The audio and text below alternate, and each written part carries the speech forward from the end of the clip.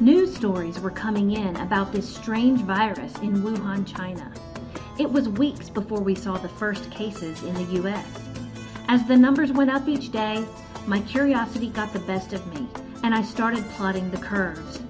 Here's stories from real people all over the world and how they've responded.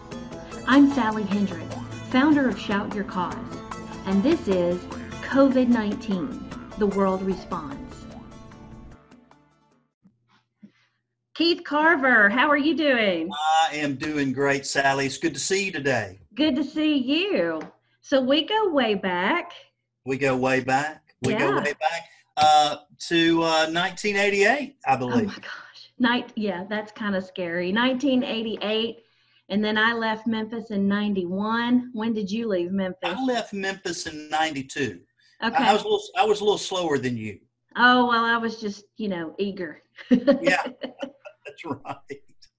That's right. Eager to get out in the world. So tell me, what are you doing now? Well, I've been with the University of Tennessee for about 2.5 decades in various roles. I worked on the Knoxville campus after graduation. After we were together in Memphis, I went and got a master's degree and just kept working at UT. And been in Knoxville. I've worked at UT's campus in Memphis. I've worked at UT's campus in Martin prior.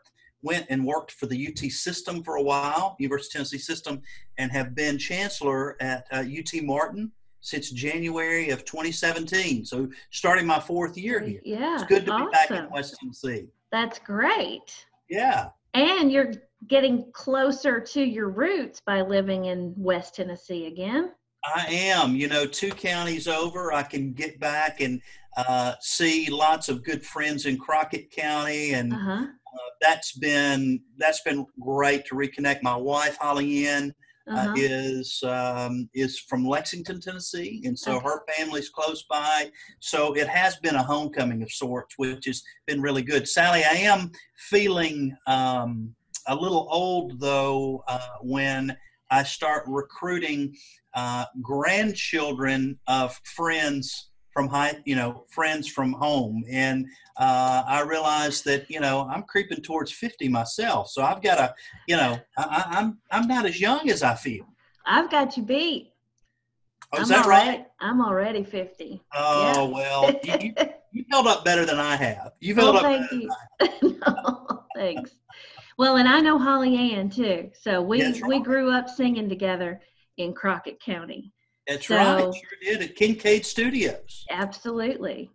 So it's so good to talk with you. I've been wanting to get in touch with you for a while, and this is the perfect opportunity because I've already been talking to like an independent college counselor. I also spoke with a student at UT Martin and for this podcast, for these interviews. And talking with you is just coming full circle because I'm going to get this perspective from you of what's happening with the COVID-19 situation. Everything's turned on its end, and we need to know what are you planning to do? Absolutely. Well, I think, Sally, the most interesting piece is back in January, February, the coronavirus was something really that was happening overseas. I mean, you certainly heard about incidents here, but as you get into late February, mid-February, early March, obviously cases being discussed here. But then I guess the tipping point is you heard about the situation in Washington State, at this nursing home, and all of a sudden we're starting to look locally as a university, but also our region and state. And at that point, or any cases diagnosed here, but by I think the date that'll go down in UT Martin history was March 11th. We had at that point we had been already gotten through spring break, through half a semester of classes, and all of a sudden we see, things are accelerating, and we're going to need to pivot quickly to remote learning. At first, we decided let's take 3 weeks off go online for 3 weeks, and then come back at a time in April. And then within 4 or 5 days saw, you know what, we're going to need to be online the rest of the semester, and the summer as well. And so things have happened really quickly, but I applaud our students. They've been persistent, they've been patient, they've been understanding. It's been really frustrating for them. I commend our faculty because many of them have not taught before prior to this on a remote access environment, online environment. And so we had about 4 days there where we offered crash courses, online support, tech support to help them get up. And they've done their absolute best, and I'm proud of them, and I'm really proud of our students for just saying, you know what, we're going to try this. We've got to. And I think the hardest part is if you knew, you know, in the summer you were going to have to do this, it would be different. But midstream in a semester, mid-March, and hello. So, you know, we went from a 7,300 student residential environment, wow, to now just being sort of essential personnel only, and operating really on the majority of our folks are telecommuting. But I've you know, think the story that's being written here is how we adapted and using technology. And I think the task we have before us is, what does the fall like? We know the summer's going to be remote, but how do we handle this incoming class in the fall? You know, are we prepared to begin in August? Do we need to go online for the fall?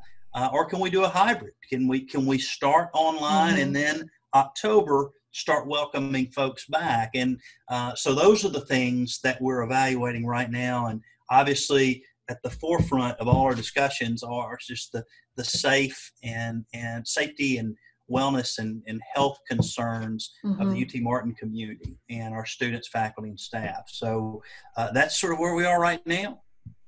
So the question is, what does this mean as far as like future expansion now that you've put your foot in the water, right, of the online world? You know, I don't know if you realize it, but I teach online. I teach marketing and advertising online. I also do that for a living, but I've been teaching with online courses and Zoom calls and live streams and all of these different mechanisms for several years now. So it seems like the opportunities could actually open up in a whole different direction if you are bringing this in. You know, it has. And so for summer, our summer enrollment's actually up in terms of full-time enrollment. We've got faculty who've never offered their courses online before saying, I'm going to offer this summer, and students are responding. And so a couple of things there is, I think we'll continue to expand what we've traditionally offered online. But I think the second piece of that is I think our folks, more of our people will become confident in being able to deliver an online content or remote access platform. And so that's exciting. The second thing I've seen, though, is while I think we will branch out and get more aggressive and develop more, I think we also see that for so many students, the residential experience is really a great thing. And you know, just dealing with issues that pop up in life, and the fact of having a roommate you can talk to, or having a fraternity or sorority that you can do things with socially, or you love your foreign language, and your Spanish club gets in a car and drives to Memphis to go see you know, a Hispanic theater production. And those things that you do in groups, I think, have so much value to the out of class that enhances the in-class experience. So I really see UT Martin is continuing to be a hybrid, doing those things on Mm-hmm. campus, the traditional residential college does, the things that you and I experienced when we were at Memphis, but also providing more opportunities online, whether it be a student in community college that wants to dip their toe in a history course at UT Martin, or a returning adult or working adult that wants to come back, is really imagining what else could we be doing. And I think it's really these obstacles have really stimulated a lot of creativity going forward. So Mm-hmm. I love the hybrid model of being able to offer both, which is fantastic. Another thing that I was thinking about is that you could open up more community education, like auditing classes, elderly people who want to audit classes, people who don't have the money to come live the college experience, but maybe they have a family and they're somewhere else and they don't have the ability to be in Martin on campus, that there could be programs developed for people like that. That seems like something that would be really exciting because it really expands the opportunity, and even going into the high schools and bringing up some of the more developed or more mature children that want to get some college credits while they're in high school. You're exactly right. The dual enrollment opportunities are there with these platforms. Mm-hmm. They're easy to use. They're not scary. We've been doing online education here since 1999, and it's changed quite a bit since then. And less people are afraid of trying it, both on the consumer side as well as Yeah. the delivery side. And I do think the days where, I don't want a degree, but boy, I would love to take these two HR classes Mm-hmm. and get a certificate or endorsement in conflict resolution. And can I do that? Or, you know what? I just have I'm a history buff, and I want to audit this history class. And you know what? I'm in Jackson, but boy, I'd like to take Dr. Coffey's Civil War class. I Mm-hmm. don't want the grade, but I want the experience. And so Yeah, it opens up so many new doors, and it's exciting. that is exciting. So Mhm. we can turn this bad, crazy, scary thing into something big and fun and explorative, into the Yeah. future. So all of that's good, but what about some of the challenges or the fears or obstacles that you're having to deal with? Do you have anything in particular? I think just three things, just quickly.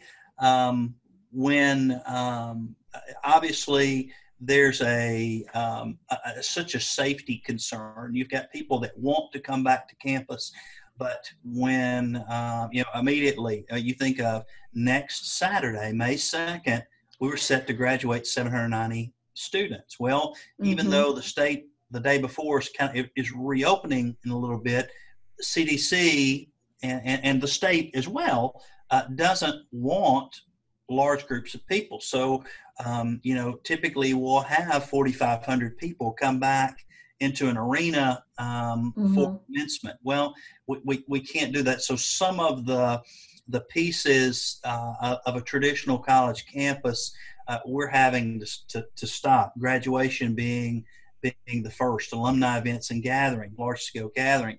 And that kind of creeps into the second obstacle. And, if we're not able to have groups on campus, there's a revenue piece to that. Summer camps, whether it be large statewide 4-H groups that come here, Uh-huh. leader camps from 5 states come here, that sort of thing. So there are a few opportunities for revenue for a college campus, and summer and camps and programs are a huge piece of that. The final piece is just the safety aspect. You want our students to feel like this is a safe place to be Mm-hmm. in terms of their physical health. But the truth is, if you start bringing people back to campus too soon, if we were to welcome 1,400 freshmen on May 1st,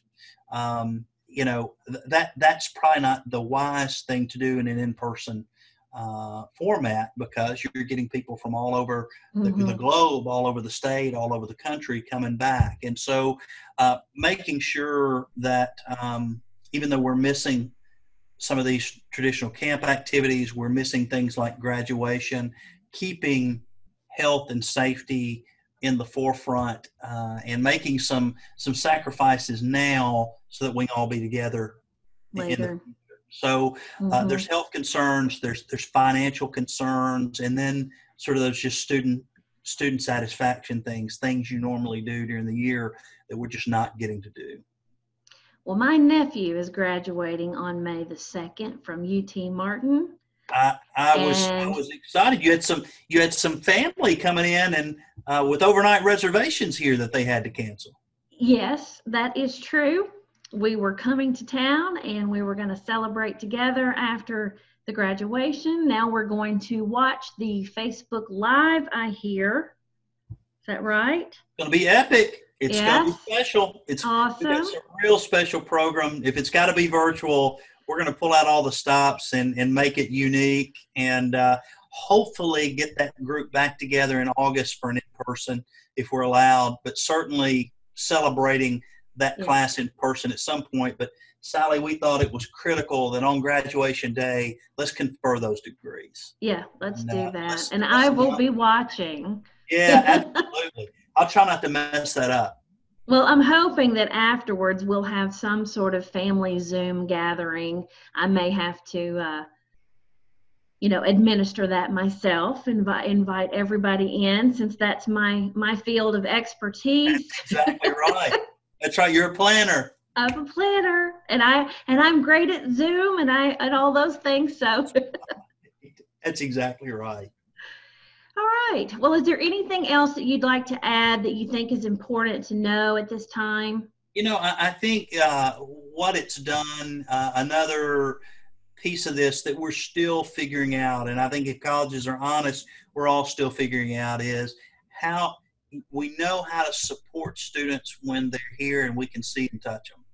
It's harder to help a student that's struggling with a class, that's homesick, that's got a conflict in their life they need some help with, and how can you provide wellness, nutrition, mental health help in a remote environment. And so we're learning as we go. And while I think technology is great for instruction, I think all of us are still figuring out what's the best way to really connect with someone, whether it's telecounseling, telehealth, those sort of things, to help your college students grow personally, heal when they're hurting and wounded. And I think technology allows you to do that. We just, in a residential experience, an institution like UT Martin, we haven't had to do that. And so businesses have been doing that for years, working with clients. We're going to get better in connecting. And I think our faculty are, again, doing a great job.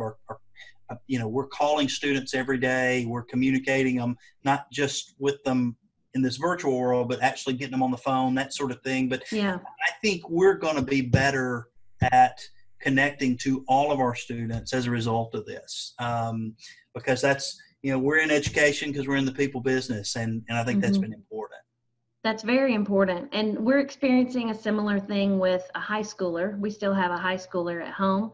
That's right. And we're dealing with a lot of the kids were getting very overwhelmed in the first few weeks of this online school happening, just having to transition in the middle of this semester.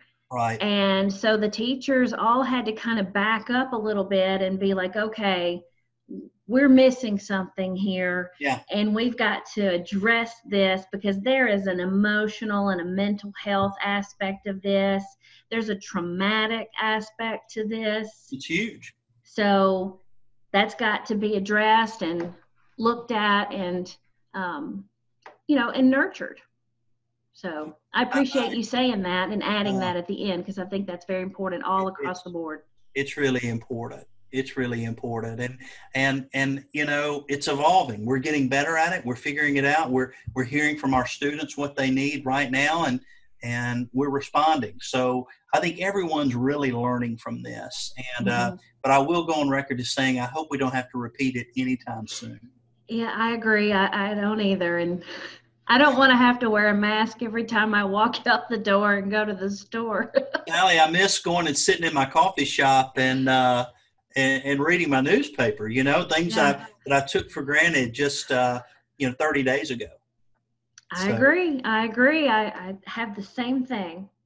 Well, thank you so much, Keith. I really appreciate you coming on here with me and sharing your story and what's going on in the college world, university world with our listeners.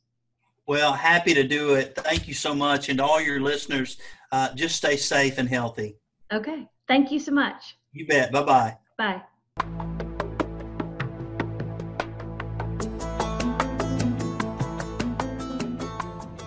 Thank you for listening today.